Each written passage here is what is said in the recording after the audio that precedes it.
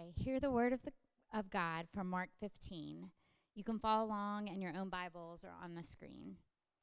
Mark 15, verse 21 through 47.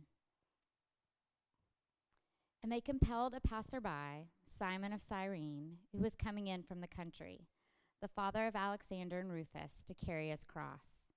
And they brought him to the place called Golgotha, which means place of a skull. And they offered him wine mixed with myrrh, but he did not take it. And they crucified him and divided his garments among them, casting lots for them, to decide what each should take. And it was the third hour when they crucified him. And the inscription of the charge against him read, "The King of the Jews." And with him they crucified two robbers, one on his right and one on his left. And those who passed by derided him, wagging their heads and saying, "Aha, you who would destroy the temple and rebuild it in 3 days, save yourself and come down from the cross." So also the chief priests with the scribes mocked him to one another, saying, "He saved others. He could not save himself. Let the Christ, the King of Israel, come down now from the cross, that we may see and believe." Those who were crucified with him also reviled him. And when the 6th hour had come, there was darkness over the whole land until the 9th hour. And at the 9th hour Jesus cried with a loud voice, "Eloi, Eloi, lema sabachthani," which means, my God, why have you forsaken me?" And some of the bystanders hearing it said, "Behold, he is calling Elijah." And someone ran and filled a sponge with sour wine, put it on a reed, and gave it to him to drink, saying, "Wait, let us see whether Elijah will come and take him down." And Jesus uttered a loud cry and breathed his last. And the curtain of the temple was torn in two, from top to bottom. And when the centurion who stood facing him saw that in this way he breathed his last, he said, "Truly, this was the Son of God." There were also women looking on from a distance, among whom were Mary Magdalene and Mary, the mother of James the younger, and of Joseph and Salome. When he was in Galilee, they followed him and ministered to him. And there were also many other women who came up with him to Jerusalem. And when evening had come, since it was the day of preparation, that is, the day before the Sabbath, Joseph of Arimathea, a respected member of the council, who was also himself looking for the kingdom of God, took courage and went to Pilate and asked for the body of Jesus.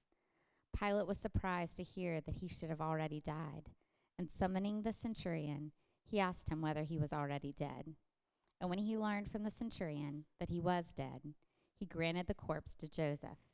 And Joseph bought a linen shroud, and taking him down, wrapped him in the linen shroud, and laid him in a tomb that had been cut out of the rock.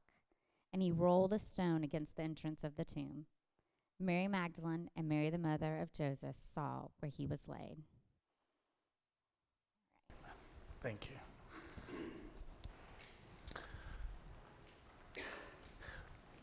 For the past few months, we've been in the book of Mark. And in this series, we've called Encounters with Jesus. We looked at different encounters Jesus had with different people, and we saw what Mark was trying to show us. We discovered that Mark was showing us not a simple carpenter, or a great teacher, or even a wonderful man. We see in his encounter with the paralyzed man that Jesus was announcing himself as the one who forgives sins. Namely, he was calling himself God. We see with his encounter with the 5,000 that Jesus was announcing himself as the king who provides for his people. We see in his encounter with John the Baptist that Mark is announcing Jesus as the Son of God and seeing the inauguration of the kingdom. We see in the triumphal entry that Jesus is fulfilling the threefold office of the Anointed One as prophet, priest, and king.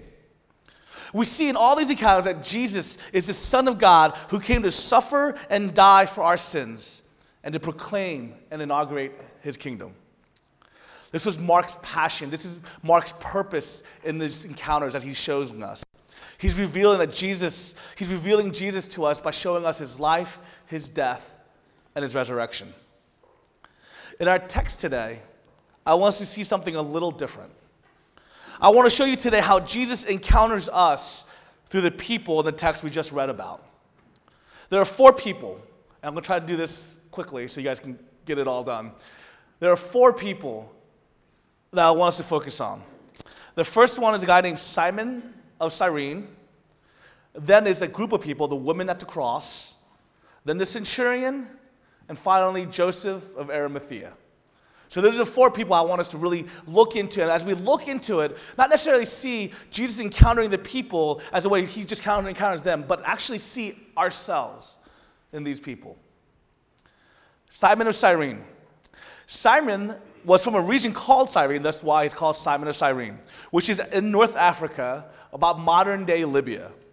He was most likely a diaspora Jew, which is basically a Jew who left at some point, maybe his parents, maybe his grandparents, left at some point in the diaspora, maybe even way before. It could be at any point, but he's a diaspora Jew, and with a name like Simon, which is actually a Greek version of the Jewish name Simeon. Not only is he identified, but also his children are identified, which is kind of weird, isn't it? Like, here's Simon, father of Alexander and Rufus. Does it say that anywhere else like that in the book of Mark? I mean, it stands out because this guy is only mentioned in one verse. He's mentioned his name and his children's name. And I don't know, for me that just jumps out. And I was like, oh, I wonder why he does that. And so we looked into it. I looked into some people and looked into some scholars and commentaries. And this is what they say. Most scholars believe that the book of Mark was writing his gospel for the Christians out of Rome. So Gospel of Mark was writing for the Christians that lived in Rome. Well, in the Roman church, there was a man named Rufus who was a believer. And many scholars believe it's the same Rufus that is mentioned here. So if you guys look at, if you want, you can turn your Bibles to Romans chapter 16. You don't have to. But in Romans chapter 16, it actually mentions greeting Rufus. Many scholars believe this is the same Rufus because Mark is writing to the Roman Christians. So he's writing this and saying, hey, look, Rufus, his father was here. So if you guys want to know anything about this, if you want to like, hey, check that out. It's like if I'm telling a story, and it might sound a little far-fetched, might be a little tall tale, like, hey, Nathan and I were out for a walk yesterday, and we saw a monkey jump out of a tree and punched a man and took his wallet and ran away. Sounds a little far-fetched. But I said his name, so you can be like, well, it sounds far-fetched, but maybe I should go ask Nathan about this. There's a level of credibility. As a matter of fact, that actually happened. I was in Kuala Lumpur, and Erica was there, and so was Arthur and Dylan and Aaron. And a monkey actually stole a bag from a woman and took out the wallet and everything, phone and everything, and tried to steal a bunch of stuff. I think there's an underground monkey ring stealing stuff in Kuala Lumpur. Now, that sounds far-fetched, but I mentioned all these names. Now you can say, well, Erica, Lawrence has a tendency to exaggerate over there. Did that really happen? And you guys know Erica. And Erica's like, it actually happened. Here's Mark, and he's writing to the people he knows. He's writing to Roman Christians. And he literally says, guys, this is Simon. This is the father of Rufus and Alexander, people you know. Rufus, he's there. Why don't you ask him what his father told you about it? Why don't you ask him about this whole situation? Maybe Rufus was even there. Maybe he was a kid. You don't know how old Rufus was. We don't know this whole situation. It's amazing to see that I can't even imagine what it would be like if my dad was like, son, I carried the cross.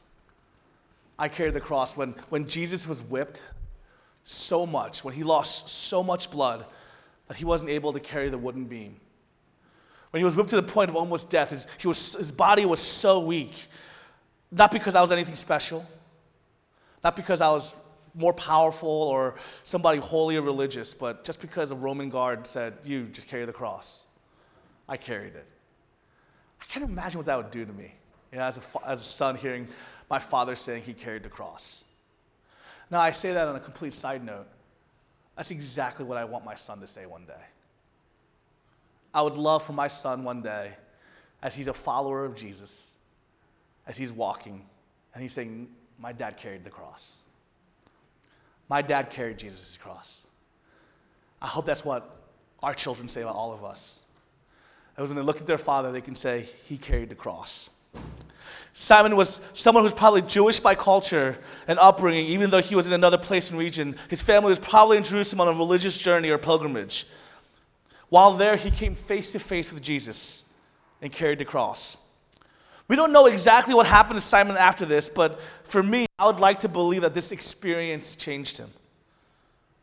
We see that his son is a believer and part of the church in Rome. So for me, I'd like to believe that when Simon came face to face with Jesus, when he placed the cross and the beam upon his shoulder, when he saw the man that was beaten to the point of death, that was still striving, that was still willingly walking forward to embrace crucifixion, that changed this man.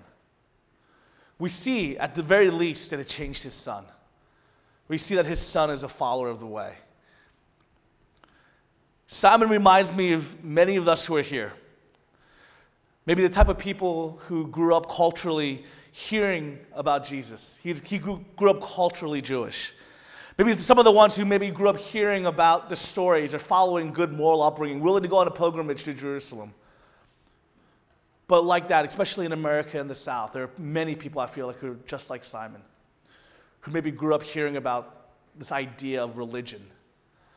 But it wasn't until he came face to face with Jesus. It wasn't until he was willing to bear the cross that his life changes.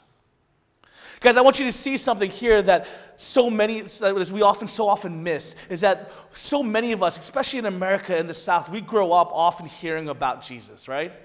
Or at the very least, he's kind of in the background. You know, he might be a curse word that somebody says, or he might be, don't do that, or you go to hell, or whatever it may be. It's kind of cultural background type stuff. But let me tell you something, that cultural background type stuff is not the saving stuff.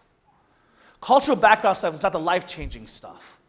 The life-changing stuff is coming face to face with Jesus and being willing to bear and carry the cross that he's called us to carry. You know, I think often the question that we ask when we talk to people, when we kind of share our faith with people, we often ask, well, do you know Jesus? Do you believe in him? Well, the demons believe in Jesus. They proclaim him as Lord, right? I think the question more often is, are we willing to bear the cross that he bore? And I think for us, that happens only when we come face to face with him. And this is what changes the world. This is what changes everything. There's another Simon in the book of Mark, by the way. His name was Simon, but it was later changed to Peter. And in Mark chapter 8, this Simon proclaims Jesus as the Christ. He makes this bold proclamation. He says, you are the Christ, right? After he does so, Jesus then says, well, this Christ, the Son of Man, will suffer many things. Then Simon Peter rebukes Jesus. He's like, Jesus, what you talking about? And then Jesus looks at him and literally calls Simon Peter Satan. And then goes on to say this, for anyone would come after me, let him deny himself and take up his cross and follow me. For whoever would save his life will lose it. Whoever loses his life for my sake in the Gospels will save it. Isn't that crazy? Where another Simon who made a proclamation of the Christ, but the idea of bearing the cross was like, And Jesus says, that's wrong, that is Satan. But then comes another Simon later who literally bears the cross of Christ. Simon physically did what Jesus was calling Simon Peter to do. That is to truly believe and to follow Jesus is to take up the cross. N.T. Wright says this, following Jesus is more or less Mark's definition of what being a Christian means. I'll say it again, following Jesus is more or less Mark's definition of what being a Christian means. And Jesus is not leading us on a pleasant afternoon hike, but a walk into danger and risk. Or did we suppose that the kingdom of God would mean merely a few minor adjustments in our ordinary lives? I'll say that again. Following Jesus is more or less Mark's definition of what being a Christian means. And Jesus is not leading us on a pleasant afternoon hike, but on a walk into danger and risk. Or did we suppose that the kingdom of God would mean merely a few minor adjustments to our ordinary lives? Can I just say a prophetic word here into our culture in America and Christianity? That is, I think, what we honestly, so many of us honestly believe about following Jesus is. Just a few minor adjustments into our regular lives. You know, we'll add Jesus on and kind of like, we'll throw the church thing on like we throw on like a PTA responsibility. Right? We'll throw the church on like we throw on other, like a job or volunteer opportunity that we're supposed to do. Or we'll add minor adjustments. Can we tell you something? What N.T. Wright is saying, what Mark is saying, what following Jesus literally means is bearing his cross. And it's not just a pleasant walk. Can I tell you, it's good. It is good. We celebrated that today. It is good, but it is also suffering and embracing the cross. Colossians 1:24 says, "Now I rejoice in my sufferings for your sake, and in my flesh I am filling up what is lacking in Christ's afflictions for the sake of his body, that is the church." Literally, Paul is saying that I am filling up what is lacking in Christ's afflictions. Literally, he's saying, I am taking on what Christ's suffering lacked. It sounds weird to say it that way. But what that literally means is that Christ, he finished his work upon the cross. He bore it. But there is further work that he could have finished, but instead he says, I want you to finish. And the way we finish it is by actually bearing the cross that Christ bore and taking it to the people who need to see it. Because what people need to see is Jesus bearing the cross. Is what Simon saw. And so what they need to see then is us who are followers, who are imitators, who are called to look like Jesus, to live like Jesus. That they need to see us bearing the cross so they can come face to face with him. Does that make sense? Are you following me so far? Simon and Cyrene is so often us in many ways in this culture. The second people that Jesus encountered were the women at the cross. It's not a person, so it's a group of people. When it comes to the death, burial, and resurrection of Jesus, the only followers of Jesus who are with him through all three of these things are his female followers. It's only women we can see there were only women there when we see when he died. Women saw where he was buried. And in chapter 16, verse 1, women were the only ones who actually saw him first, resurrected in the empty tomb. It's like literally the men and the disciples disappeared during this whole narrative, and it's just the women who are there. Very, very interesting. I mean, honestly, this is so interesting because if the disciples made up this whole story, they were very stupid, right? If the whole account of the resurrection and this whole crucifixion was to be made up story, they were stupid to use women. Because during that time period, in Jewish and Roman culture, women's testimony had no legal bearing. Like, their testimony was worthless. So if a woman said, no, that man punched me, or that person stole something from me, and if the woman was the only one who saw it, they'd be like, your word means nothing. They were deemed so low that their word meant nothing. There was a kind of a universal understanding across these cultures that women were inferior and unreliable. Yet in spite of this is who God chooses to use at the most crucial time in history to be the ultimate witnesses. The most crucial time of all of history, the disciples are turned tail and ran away. Peter denied Jesus, but the women are at the cross. The women are there when the body gets taken down, and the women are there when the body gets buried, and the women are there when the resurrection is announced. God trusts a group of women with the whole story. They're the lifeline of the gospel. Nobody else knows what's going on. Only the women see, and the women know what God is up to. God makes women his witnesses at a time in history in which no other society would have trusted them with the same job. Nobody else would have. Why did God? It means that God esteems the ones that the world doesn't esteem. He lifts the lowly and the oppressed. He gives worth to those whom the world has no worth or value. And maybe that's you today.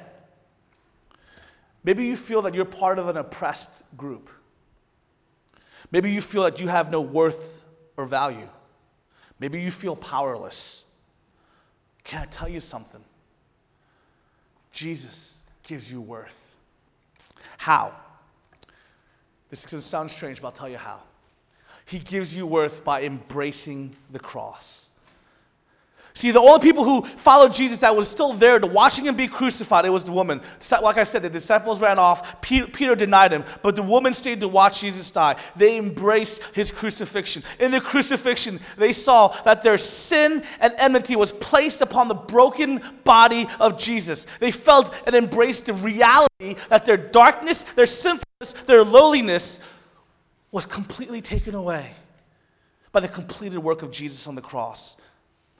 That when their sin is taken away, the worthlessness is taken away. They saw that Jesus found them so worthy that he was willing to die for them. They saw dignity and worth.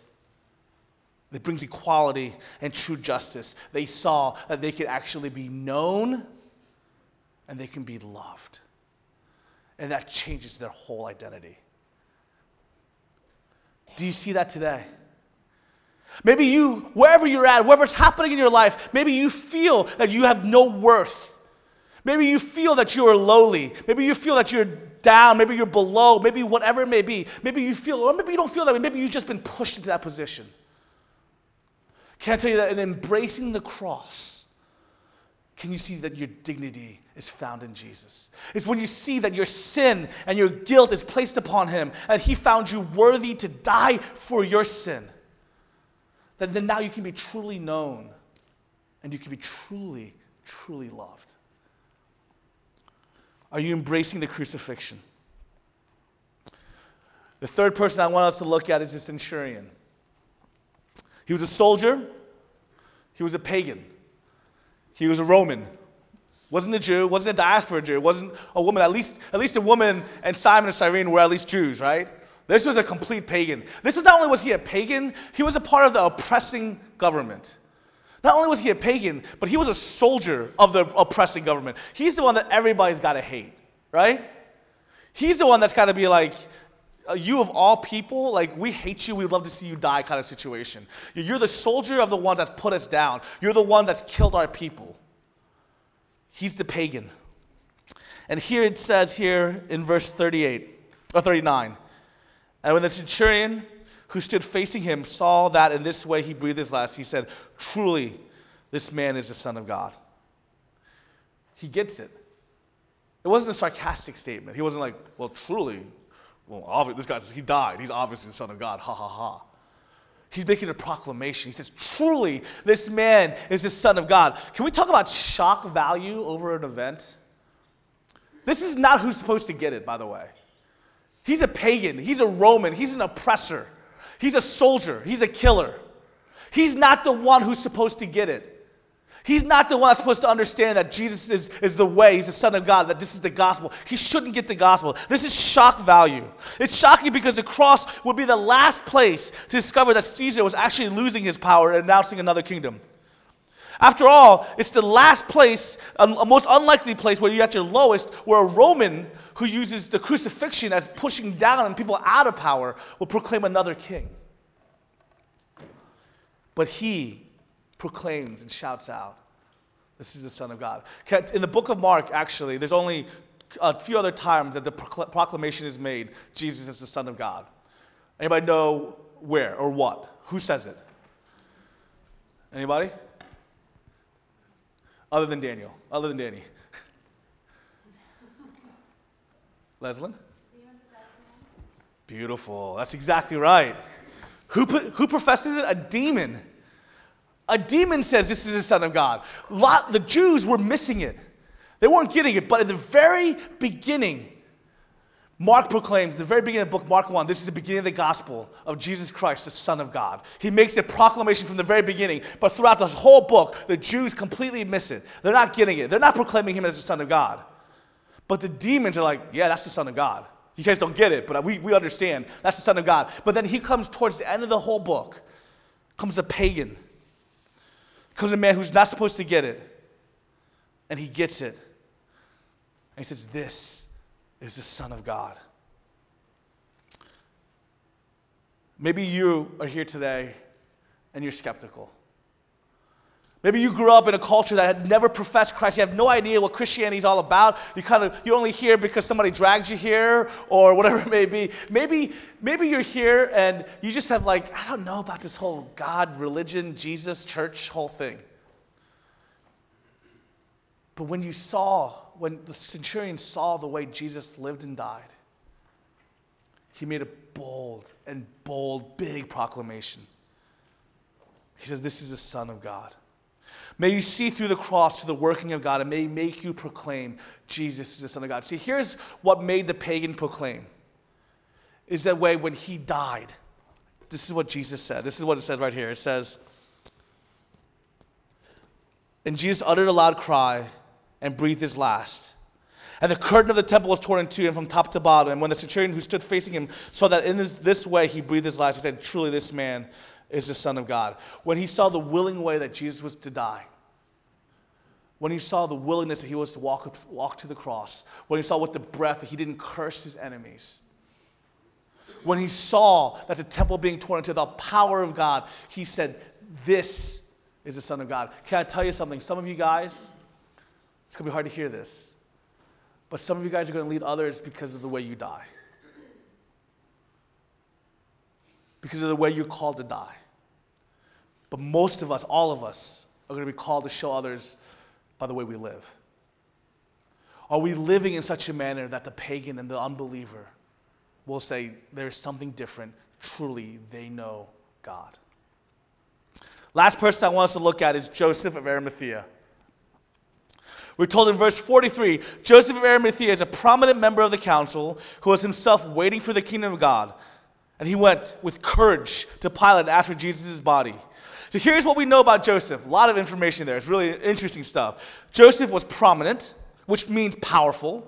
We know that from Matthew's gospel that he was very rich, which is also kind of implied here in Mark. But we also learn from John's gospel that Joseph of Arimathea was a friend of Nicodemus. Nicodemus was also a member of the ruling council. So Joseph and Nicodemus was a prominent member of the council.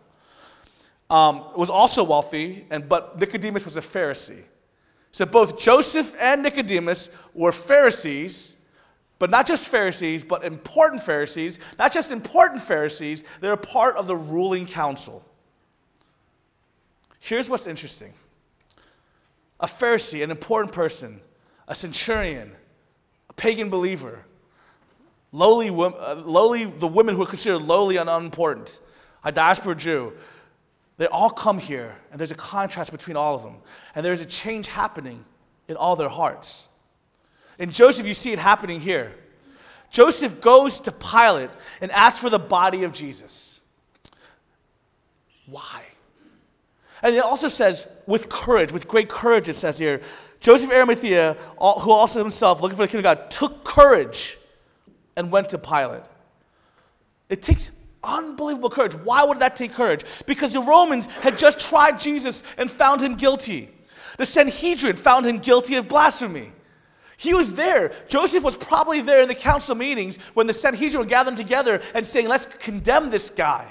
He's blasphemous. He's not who he says he is. He is a traitor to our cause and our religion. Joseph was probably there. So all his friends, all his buddies, all his council members, all saying, down with Jesus. So he's like, ooh, what am I going to do? The Roman government who's in power said, let's crucify him. So he says boldly, because it had to take such courage to go in face of everybody, the ones who condemned this man, the one who put him down and said, can I have his body? Can I have his body? Joseph believed in Jesus. He followed him. But he probably didn't want anybody to know that he followed him. It was dangerous for him. But he was willing to take that danger, to risk everything to bury him. What I want you to get is this. Joseph embraced the body of Christ. In ancient times in Palestine, when a person died and was being buried, what they did was they washed the body, wrapped it in linen, anointed it with spices and perfumes. It wasn't like embalming the way the Egyptians did it. That's more a fuller kind of context. It was just more of a washing and then anointing and wrapping. It's an act of love. It's a final act of devotion of a loved one. But it's dirty. To take down a dead body, a cadaver that had been beaten, guts were coming out of, was incredibly stomach-turning, dirty, loathsome, awful job. The people who did in that society were often the slaves or the women. The lowly ones in this society were made to do this awful, gruesome job. It was women's work. It was slaves' work. Men didn't do it.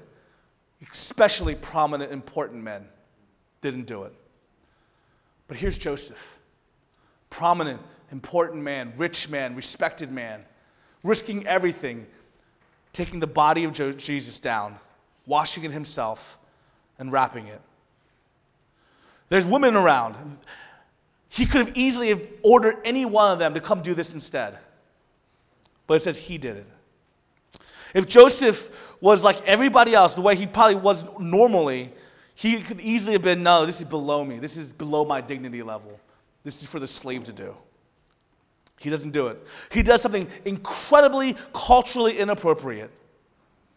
He's not standing on dignity. It's not what's important to him. What's important is Jesus. He's embracing the body. He's humbling himself.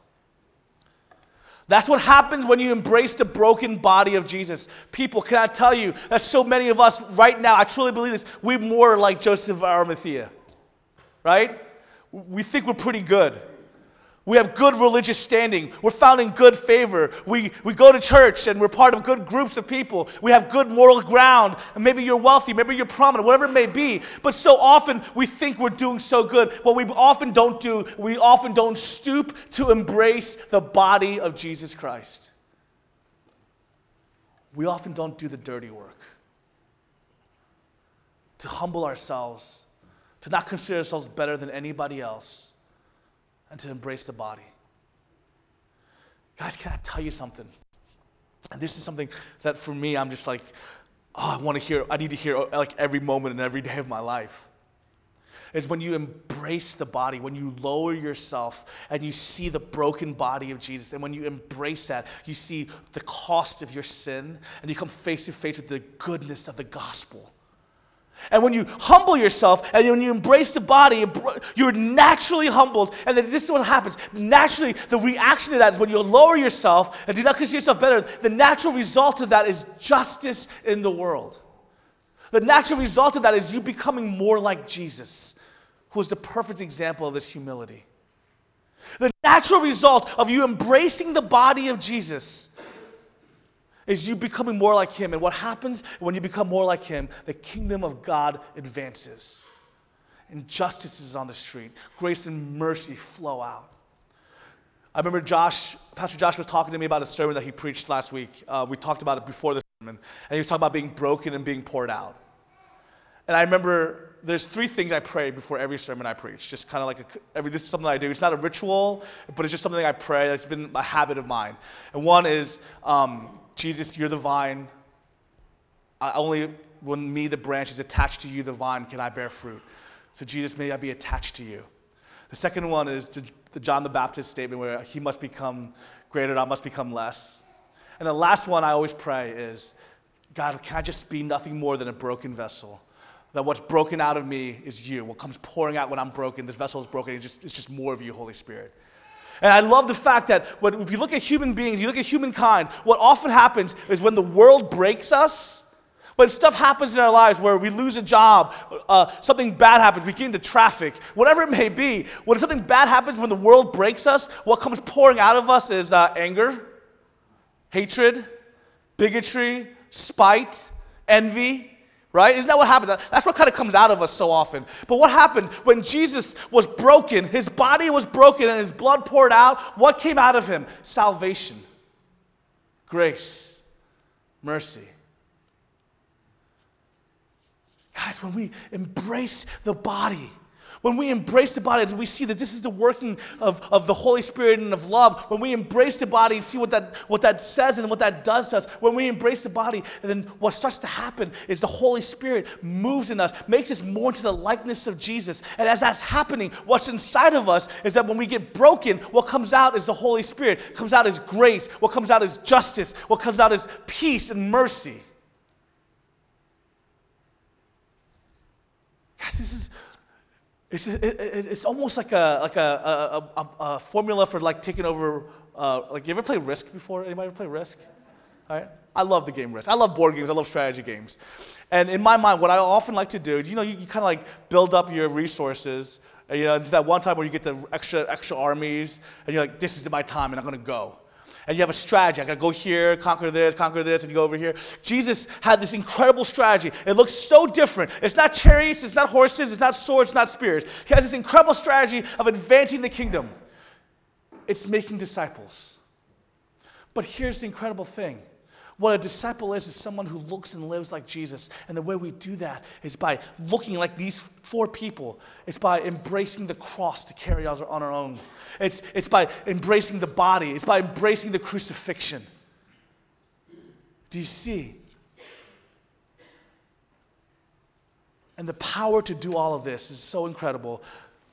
The centurion saw that the veil was torn in two. The temple was broken and the veil was torn in two. The power that we have to carry the cross, to live out life, the power that is given to us so that when we're broken, it doesn't come out as spite, anger. The power that's given to us so that when we're broken, comes out love and peace and justice. That power is the Holy Spirit.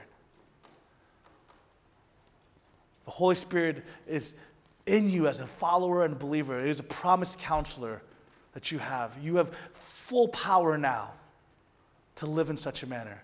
So will you see Jesus the way Simon did? Will you embrace the crucifixion the way the women did?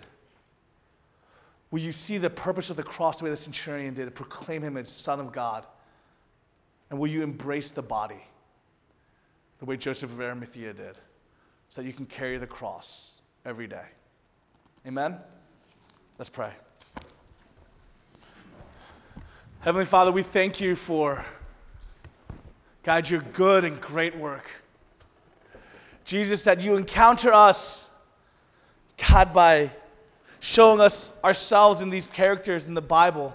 God, that you encounter us and reach us wherever we're at, wherever's happening in our background, that you know us and you reach us, God, that we can be known and loved by you. God, we thank you that you've called us to relationship with you. God, we thank you that our identity is found in you. So God, may we see you. May we embrace your crucifixion. May we embrace your body. May we proclaim you as Son of God. And may we carry the cross. In Jesus' name, amen.